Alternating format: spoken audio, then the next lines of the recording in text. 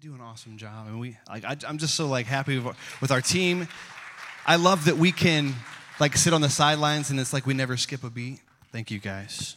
They put in a lot of work. We had an awesome time last night, just sort of hanging out with just the worship team, just having a good old cookout. The rain stopped. It was a good time. It's so important to do that, to spend time together. We're going to be talking about time today, but as you can tell, Pastor Bob and Dina are not here. They are on a much-needed, well-deserved vacation, so keep them in prayer. They just been a tough season for the whole family. Just keep them in your prayers. Keep them lifted up. But it's awesome. We see victory, right? We see God moving, and we're just excited about that. We're believing for that.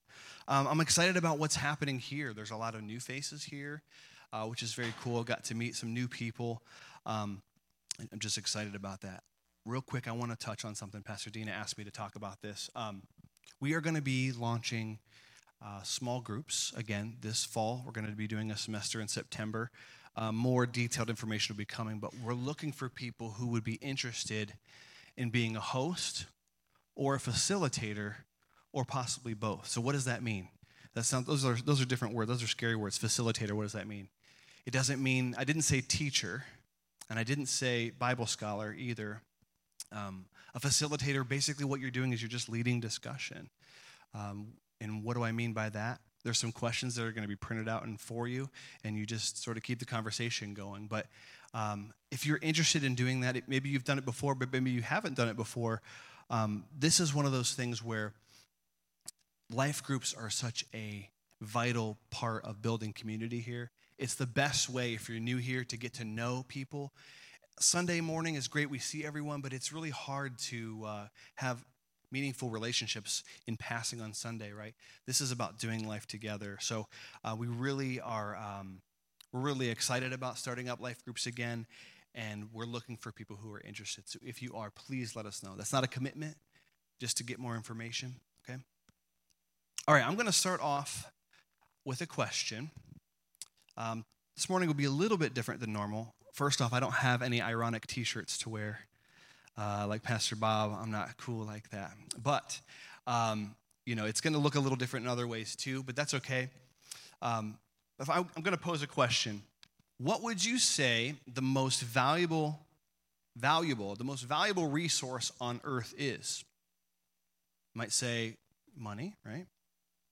You might say price of gas is going up, so you might say gas or oil. Maybe it's gold or something like that. Maybe. I truly believe and want to talk about time as a resource. What other resource do we have such a limited supply but such a big demand, right? So going back to economic supply and demand, right? There's nothing else that has such a high demand but such a limited supply than our time. We're given a certain amount of it, and that's it. You can't dig more up. You can't hire somebody you can't trade with people. There's nothing you can do to get more time. We have core values at the church, right? And a lot of times these are just either on the website. It's like every church has them. If you go to any church's website, they're going to have core values listed, and we have our own page. And it's easy to sort of look at these and think these are just like token phrases that every church, they're all the same. They just word it a little bit differently. But not here. I know that Pastor Bob and Dina had spent a lot of time when they were in the transition period of, taking over the church a couple years ago, of really pouring time praying and seeking God for what our core values are here. And a lot of these things have been core values for a long time, and there's a legacy to them, but some of these things are worded differently or they're new. But here it's not just a token statement. You're going to hear me, fortunately or unfortunately for you, talking about these a lot over the next little while because I really feel strongly about these. We're going to focus in on one this morning, and that one is we give up things we love for things we love even more. And I love the subtext here. And it's hard, but it says our commitment goes beyond our words. Our schedules reflect our convictions. It's a tough thing, and I'm not harping on you.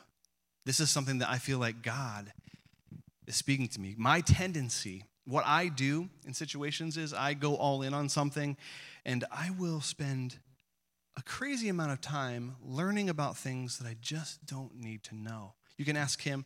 She'll be like saying, what are you up to? I'm like, well, I'm on YouTube learning how to frame a house because it's interesting to me. I know what a mud sill is now, and I know all these terms. I'm not going to frame a house. I'm going to hire someone. I'm not going to hire anyone. I can't afford to do that anyways right now.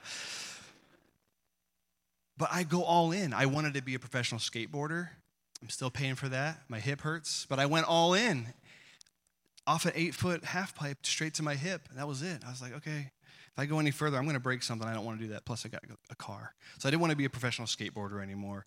I wanted to be an artist, but I wasn't good at painting, so I'd spend all this time. It was like, I just go all in on things, and if I'm not careful, I'll catch myself spending all my time on all the wrong things. Anyone ever been there before? Feel like, where's my time gone? Let alone having like Facebook to scroll or anything like that, right? How many times you're like, wow, it's been an hour? It's been sitting here?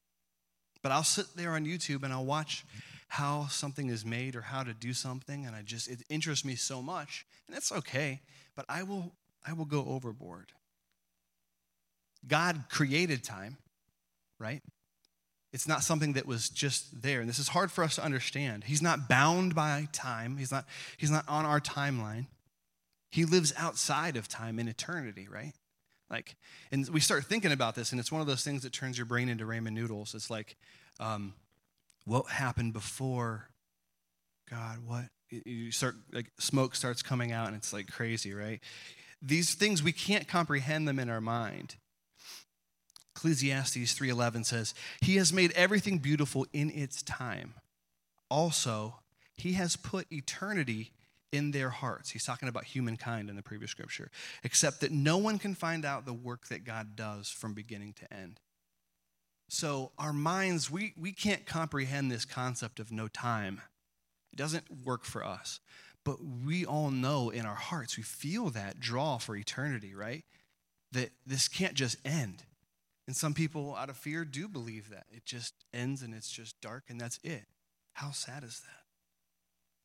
It's hard to wrap our heads, but our hearts are drawn to eternity. God sets the time, too, okay? So I'm just setting a few things up, and then I'm going to do something a little bit different. I'm going to read a couple scriptures to you. Acts 1, verse 7. And he said to them, this is Jesus, it is not for you to know the times or seasons which the Father has put in his own authority. The Father owns the time. He sets the time. What I think is funny about this is Jesus was just telling them, like, listen, I'm going to go. The Holy Spirit's going to be coming. God has set up a time for the Holy Spirit to come. And the disciples are like, yeah, okay, that's cool. When are you going to, like, take over and set things back up? And he's like, no, listen, there's a time for everything. It's not for you to know. Galatians 4:4. But when the fullness of the time has come, God sent forth his Son, born of a woman under the law. The Father had set up from the beginning the time which Jesus would come, in which he will come again. We'll talk about that in a second. Galatians 6:9. And let us not grow weary while doing good, for in due season we shall reap if we do not lose heart. It's up to God. The times are set. Ecclesiastes 3:1. To everything there is a season, a time for every purpose under heaven. Again and again and again in Scripture, it talks about God setting times for things. There's an appropriate time for everything. Last one here, and we'll move on to this. Mark 12:32. But of that day and hour no one knows, not even the angels in heaven, nor the Son, but only the Father. This is one of the most interesting scriptures to me in the Bible, because it's saying that the Father has set a time for Jesus to return, that not even the Son, at least at this time, knew. And that's very interesting to me. God owns time. It's his. So this sort of seems like depressing, right? I mean, not like that God owns the time, but like, what are you getting at here? Who here has ever felt like you've wasted time, or someone's wasted your time, right? I mean, like, I get so frustrated when someone wastes my time. Like, don't waste my time. It's very valuable to me. I feel the value. And I feel very frustrated when I waste my own time too. Afterwards, I feel guilty. But God redeems time too, right? There are some pretty crazy stories in the Bible about God doing this, and it's not always just what you'd expect. So I turn 36 tomorrow, and I'm at that weird age where everyone younger than me thinks I'm super old, and everyone older than me thinks I'm super young, and I can't win. It's sort of rough. But it's okay. When I was younger, when I first started driving, your phone had a screen about the size of a quarter on it. And you better not try to go look up a map on there. It'll cost you 50 cents a second. And that didn't work. So we went to the gas station. Kim and I were talking about this the other day. We went to the gas station. We had to buy those maps to get around, That seems so weird. I sound so old now. But then MapQuest came out. Who loved MapQuest, right? Yes, praise God for MapQuest. You print it out and you look where you're going, and then if you missed a turn, if you were like, you could pick out north, south, east, and west, which I was okay at. My mom wasn't. So, hi, Mom, by the way, on the live stream. We would get lost and we would have to backtrack and retrace, and it would just take up so much time. But then this little invention came, which was it was just awesome. It's the GPS, the dash-mounted single function. That's all it did was GPS. You press the button on it, and then you'd wait, and like 3 seconds later, the menu would pop up. You're like, all right, destination, let's go. Didn't always have all the latest addresses. You had to like mail in for a new thing to come. Yeah, it's crazy, right? Technology. But this little guy right here had such a cool feature. It was called recalculating. Yeah, everyone knows what I'm talking about. We've all had that moment, right? When Kim and I first were married, we were very zealous. We made decisions, and sometimes we felt like either we missed it or something's not right, but something's not right. We just sort of had times where we felt like the little recalculating thing was happening. Even when we make bad decisions, I'm not advocating that, but God has a way of redeeming that sometimes, doesn't he? It's amazing how you can look back and say, oh, this was a huge mistake, and it was. And you learn from it. God brings good out of those things. But when we waste time, God has a way of redeeming that time. 2 Peter 3:8. But beloved, do not forget this one thing. With the Lord, one day is 1,000 years, and 1,000 years is one day. It's a really cool scripture. We're going to come back to it. Matthew 24:22. And unless those days were shortened, no flesh would be saved. For the elect's sake, those days would be shortened. And this is talking about the end times. And we're not going to get into the eschatological stuff about this, but God was basically saying like, he will shorten the days. And then there's one scripture that's sort of famous, but you don't hear about it a lot. When Joshua was taking the people of Israel to fight the Amorites, and he prayed, he's like, God, stop the sun from moving and the moon from moving. And it says that in the Bible that God did. And like for a whole day, basically time stopped, right? And it said that no time before that, or since then, has God ever listened to a man like that. And these are just little examples. They're big examples, but they're things to show you that God, he's going to redeem time. There's things that he's going to do. He's not bound by it. So I'm going to lay out a scripture that's a little bit challenging, and it's going to make us think, and then I'm going to read a short story. James 4:14 says, come now, you who say, today or tomorrow we will go to such and such city, spend a year there, buy and sell, make a profit, whereas you don't even know what will happen tomorrow. You ought to say, if the Lord wills, we shall live and do this or that. But now you boast in your arrogance, and all such boasting is evil. So does this mean don't make any plans and just wing it? No. It means in your heart, where is your time going? Is it based on your pride? Is it based on what you think in your arrogance of these things, or is it giving it back to God? You see, God owns time. The Father owns the time. He sets it. It's his. He gives us so much of it to be entrusted with. We're to give it back. Think of it like this. Your kids come to you and they're like, hey, we want to get you this awesome birthday present. It's going to be so cool. And we're like, oh, cool. Like, can I borrow $50 from you to go to the store and buy it? Yeah.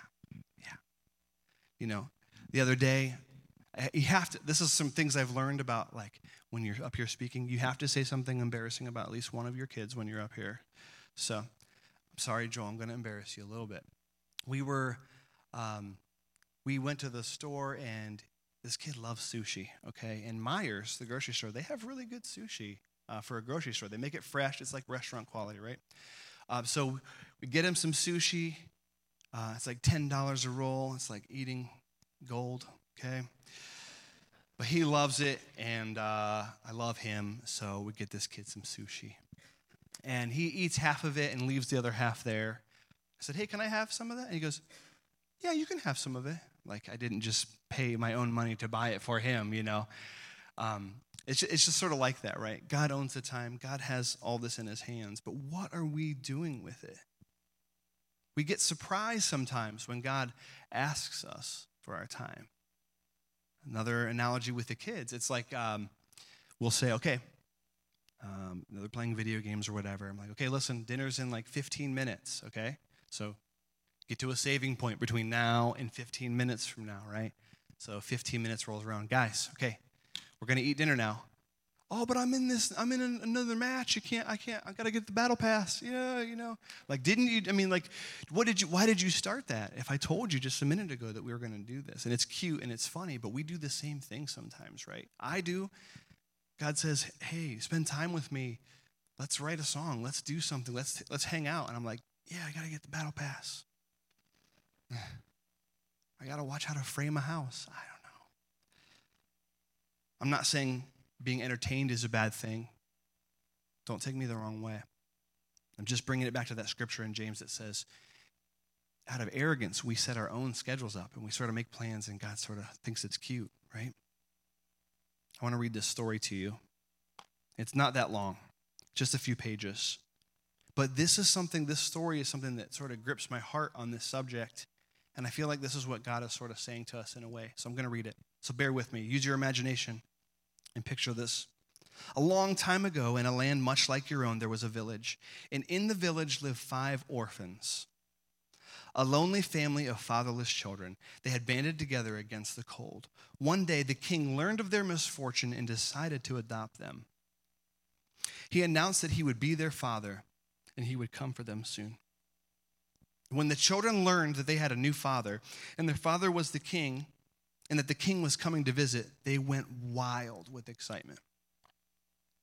When the people of the village learned that the children had a father, and their father was the king, and that the king was coming to the village, they were excited as well.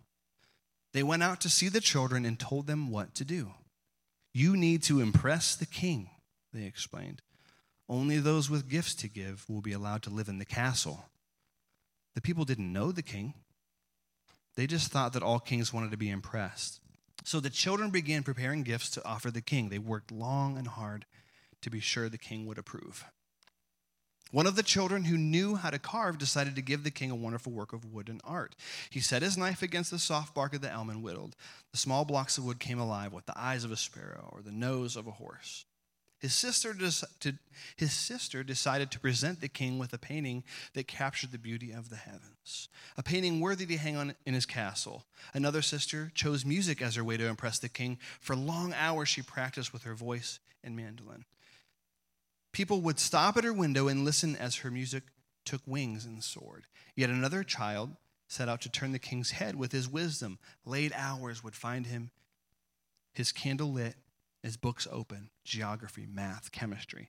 The breadth of his study was matched only by the depth of his desire. Surely a king would appreciate all this knowledge. But there was one sister who had nothing to offer. Her hand was clumsy with the knife, her fingers stiff with the brush.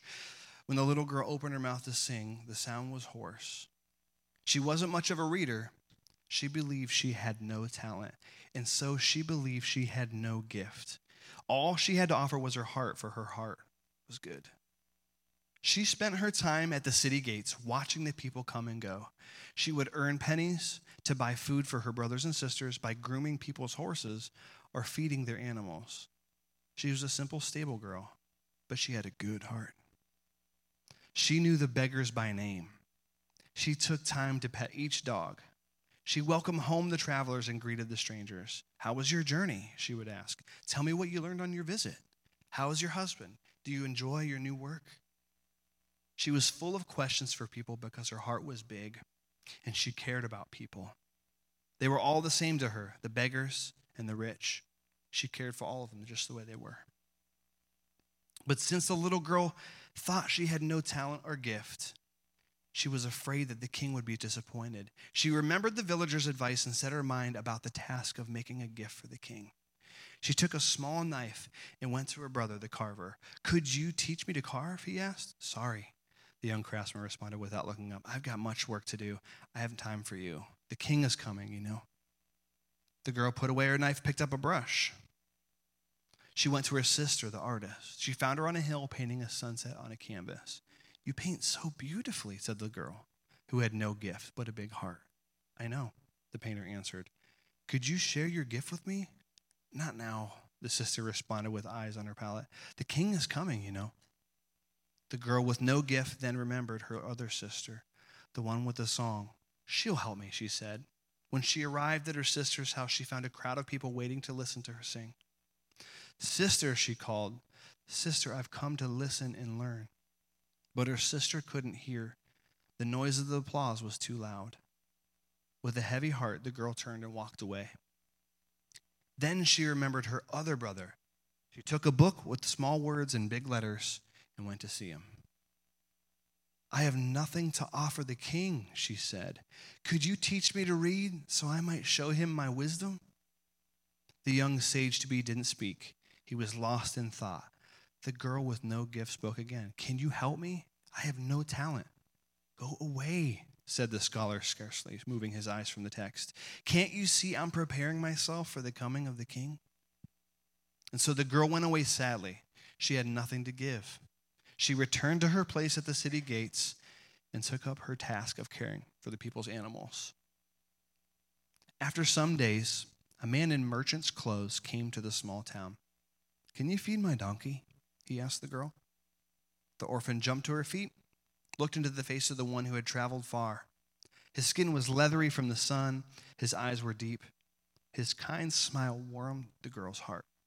"That I can," she answered eagerly, leading the animal to the trough. "Trust him to me. When you return, he will be groomed and fed." "Tell me," she asked as the donkey drank, "have you come to stay here?" "For only a while. I'm looking for someone." "Are you weary from your journey?" "That I am." "Would you like to sit and rest?" The girl motioned to a bench near the wall. The tall man sat on the bench, leaned against the wall, closed his eyes, and slept. After a few minutes, he woke and found the girl sitting at his feet, watching his face. She was embarrassed that he caught her staring. She turned away. "Have you been sitting there long?" "Yes." "What do you seek?" "Nothing. You seem to be a kind man with a peaceful heart. It's good to be near you." The man smiled, stroked his beard, and said, "You are a wise girl. When I return, we will visit more." The man did return quite soon. "Did you find the ones you were seeking?" the girl asked. "I found them, but they were too busy for me." "What do you mean?" "Well, the first one I came to see was a woodsmith rushing to complete a project. He told me to return tomorrow. Another was an artist. I saw her sitting on a hillside, but the people below said she didn't want to be disturbed. The other was a musician. I sat with the others and listened to her music. Then I asked to talk with her. She said she had no time. The other I sought had left. He moved out of the city to go to school." The girl's eyes widened as she realized who this man was. "But you don't look like a king," she gasped. "I try not to," he explained.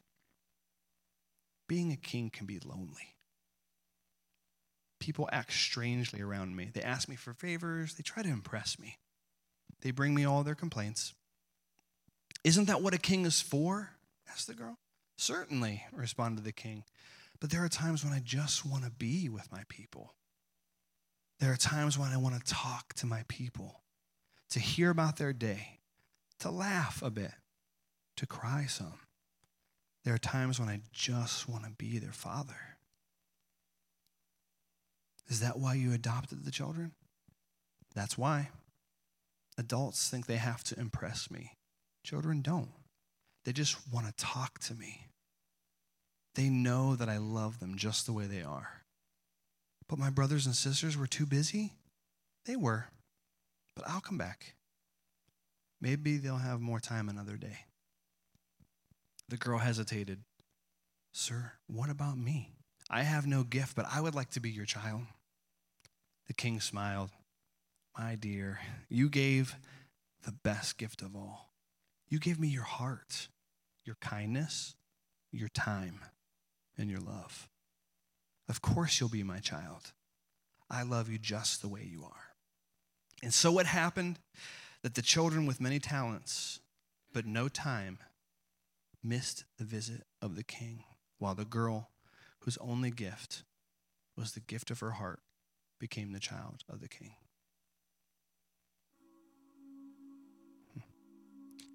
The book sort of wrecks me. The line when it says, sometimes it's lonely to be a king.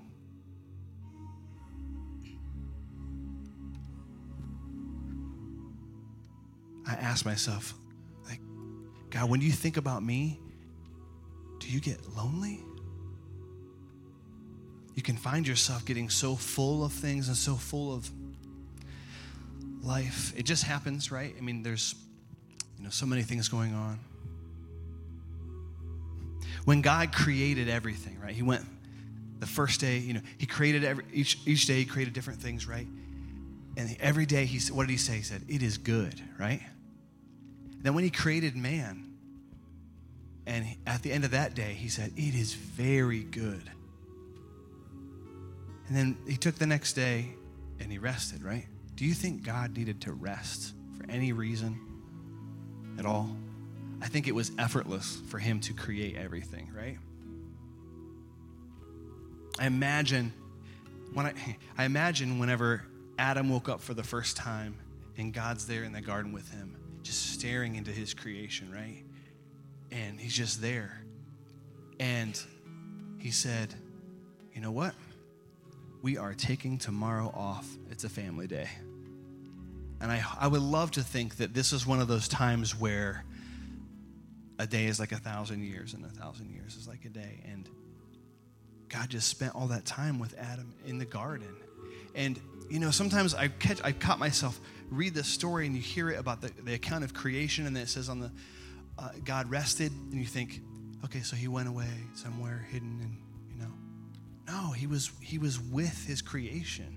He was in the garden with the creation. In all my dealings with spending time on YouTube, I stumbled across this documentary, and it was very interesting. It was an objective look at the Orthodox Jew communities in New York, the Hasidic Jew community. And basically, they still follow all the traditions passed down from generation to generation. And one of the things that they were talking about is Shabbat, the Sabbath, celebrating that. And there are some crazy rules that they have to follow. It starts at a certain time of the evening and it goes to the next day. And the one guy said, we turn the bathroom lights on because after a certain amount of time, we're not allowed to turn lights on or off. And you think, okay, this is like overkill, don't you think? Just turn the light on, right? I'm sure God doesn't care if you turn the light on. And what hit me was he was talking about this tradition and saying, it's not that God cares or not about him turning the light on or off. It's that they completely set their whole culture up to take this time and rest. They're not allowed to talk about work. They're not allowed to work. They're not allowed to do a lot of other things too that are little and sort of seem strange, but they say that the one guy was talking, he was saying, we understand this looks weird to outsiders, but this is something that we do because we understand the importance of having this. It's so good for me to take a break from all this and be with family, and their families and their communities are so tightly knit. God has challenged my heart. How many days in a row are you going to be busy and working on stuff? How long are you going to go? And it would be like 3 weeks, 4 weeks of not really resting and telling the kids, hey, you know what, we'll have to do that later. And I feel God gripping my heart in the past season right now, saying, no, you need to slow down on some things. We give up things we love for things we love even more. We have to choose what we love even more. God is calling our hearts. He's calling, this song says, he won't relent until he has it all. And that seems, from the outside, like a selfish God. He talks about him being jealous, but he's gentle. I like how the king said, the girl said, they didn't have time for you? He said, no, but I'll come back. They will. He's very patient, and he waits on us, and I'm so thankful that he is, that he's not bound by time. We're going to go ahead and close, and we're going to pray. But I wanted to challenge everyone. The tagline of that core value says, our schedules reflect our convictions. This isn't a plea to have everyone come to church on Sunday, because I'm not even talking about Sunday. I'm not even talking about setting a day apart. I'm just saying, what does your prayer life look like? A checklist that gets pushed back? Or is it something that we live for? That time when we can be intimate with God. I think, like this picture I found, it's just so cool to think about, God in his creation just sitting there in the garden. It says a day, but it might as well be 1,000 years. Who knows, right? But it's just so cool to see this illustration of what it really is like with the Father. He's not looking for gifts. He's not looking for these things to hang on the wall. He's looking for our hearts, right? So we're going to have the prayer team come up. And we're just going to take a moment. We're just going to pray. And the worship team's going to sing this song out, and we'll go ahead and leave. But challenge yourself. I can't tell you what you need to do in your schedule, or if anything. But I hope that something in this story, in what I said today, urges your heart to at least take a look at what you're doing, and don't miss out on the King. Don't miss out on the Father, his plans for your life, the things that he wants to do. We are in a very exciting time here. We have new people. We're doing things with excellence, and I'm just excited. I see God moving in this place, and I want us all to be a part of that. There are many people that need to hear the truth of God and need to feel his love, and we have the opportunity to join in and do that. So if anyone could come up from the prayer team, we're going to pray. If you have a need, or maybe you say, you know what, I know that this is speaking to me this morning, and I know that there's some things I need to figure out. Sometimes saying no to something is really hard to do. No one wants to do that. I hate saying no to people. But getting overcommitted means saying no to my family. It means saying no to what God wants to do. So I challenge you as we close to just examine your heart and say, God, is there anything that you think that maybe I shouldn't be spending my time on? Or is there something that I'm supposed to say yes to that I'm afraid that I'm too busy? God, I pray that you just work that out. We come before you this morning, God, and God, we're thankful that you redeem the time. Even when we throw things away, God, you are able to redeem that time. I pray for each and every person here, God, as we leave this place this morning, that you would spark our hearts, God, a desire, God, to to spend some time like Adam did in the garden and just get close to you and hear what's next. What's next? I don't want to just go through the motions. I want to hear from you, God, what's next? And I just pray, God, as we leave this place that you would just keep us safe. God, we pray for Pastor Bob and Dina right now. God, we lift them up.